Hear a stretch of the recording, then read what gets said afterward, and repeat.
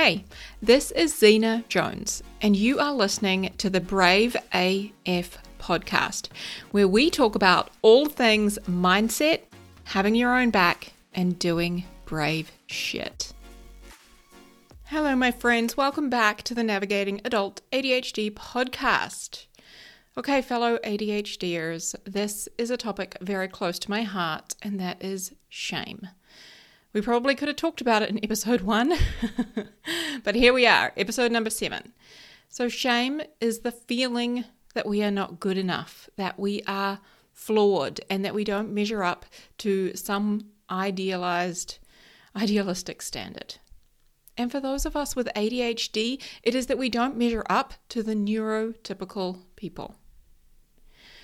So we often experience shame when we interrupt someone and we talk over them, or when we have someone turn up and our place is a mess, or when we have said that we're going to have something finished, we'll have our project finished, and yet it's still not done, and in fact we're actually really stuck and we've just stopped working on it altogether.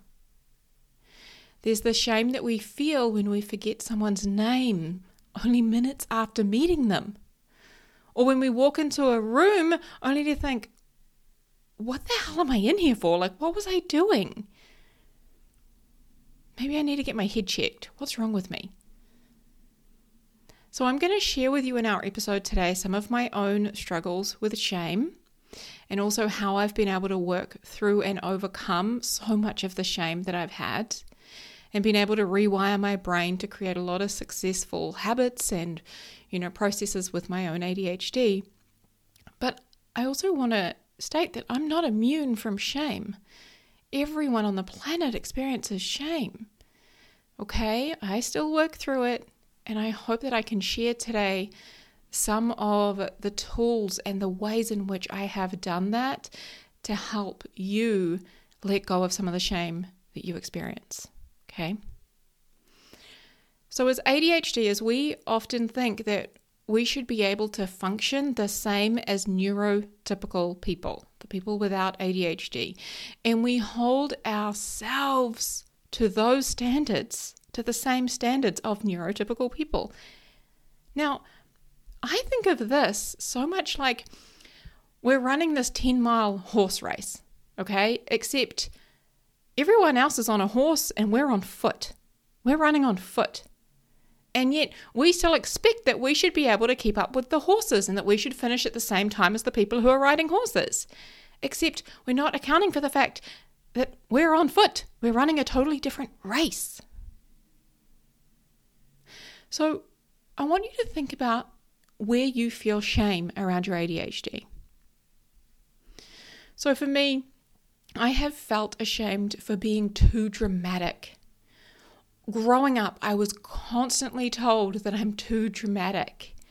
Or as I've more recently heard, I'm just being too much. I'm too over the top. I felt ashamed for being aggressive or assertive, for interrupting people, and then having that awkward experience where that person just keeps on talking, yet they increase their voice, the loudness in their voice, right? And you stop talking and it's just really awkward. Right? I have felt ashamed for not being able to keep up with my peers in school, for not getting concepts and lessons the same way that they did. Take, for example, trigonometry. I did not get that. That was just way too hard and complicated and not enjoyable for my brain whatsoever. And I got really behind, and I felt so ashamed of that.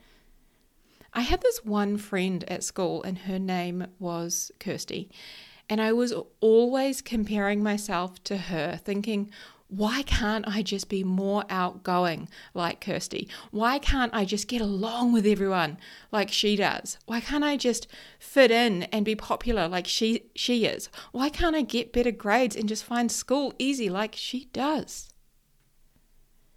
I would think things all the time like, what's wrong with me? Why can't I just be more like them? Now, my friend, I invite you to start paying attention to the shameful things that you are telling yourself. listen to the thoughts that your brain offers you. Maybe it shows up as shoulds. I should be more like that. I should be doing that. Or I shouldn't do this. I shouldn't do that.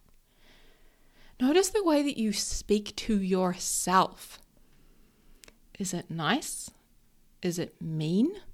Would you say it to anyone else? Is it really harsh? We can be so mean to ourselves. I know for me, if I just kept believing all of those thoughts, like what's wrong with me, I should be able to figure this out, I should be more like her, more like them. If I just kept believing that, I would still be stuck and struggling. I would always just be beating myself up, wishing I was different and hiding parts of myself from the world. So I have released so much of that shame. And as I said, rewired my brain to stop shaming me and instead choose more empathetic and productive thoughts. I have learned that feeling shame is a choice. Saying mean things to yourself is a choice. And what you think about your ADHD symptoms is a choice. And so often we take our ADHD symptoms and we make them mean that we are bad or wrong, or we should be more like those neurotypical people. I'm always reminded of this quote from Louise Hay, and she's the founder of Hay House. And she says, and I could be butchering this, but I think I've got it pretty close. She says, "You have been criticizing yourself for years and it hasn't worked. Try approving of yourself and just see what happens." See, I spent most of my life beating myself up, trying to make myself be better and do better, and always feeling like I wasn't enough. But that didn't make me change. In fact, it only kept me the same. I was feeling awful, repeating the same patterns over and over, trying to numb myself, which we'll talk about in a minute. And when I started to change the way I spoke to myself, the way I thought about myself, that was when everything started to feel better and improve. It was like I took the shame and I lifted it off. Now, I just want to say it is not our fault that we are really hard on ourselves. This is a learned behavior from childhood, from our upbringing, from the systems and the structures that we grew up with, right? We could have a whole podcast on that. But it's something that we have the ability to change. Now, I cannot talk about shame without mentioning the work and the research of Brené Brown. So I don't know if she still calls herself a shame researcher, but that was her original title, was a shame researcher. And she researches a lot of different human emotions. And she's an absolute expert on all things shame. So I want to share with you a couple of the things that she has put out in the world. One of those is that shame thrives on secrecy. It feeds on secrecy. Shame grows in the dark. And the more we try to hide our shame, the more powerful it becomes. She encourages people to talk about their shame with someone they trust to help diffuse its power. Now, yes, talking about with someone you trust is definitely an incredible way to help with shame, and I have a person in my life that I'll often do that with. We send voice notes back and forth, and it's a beautiful relationship.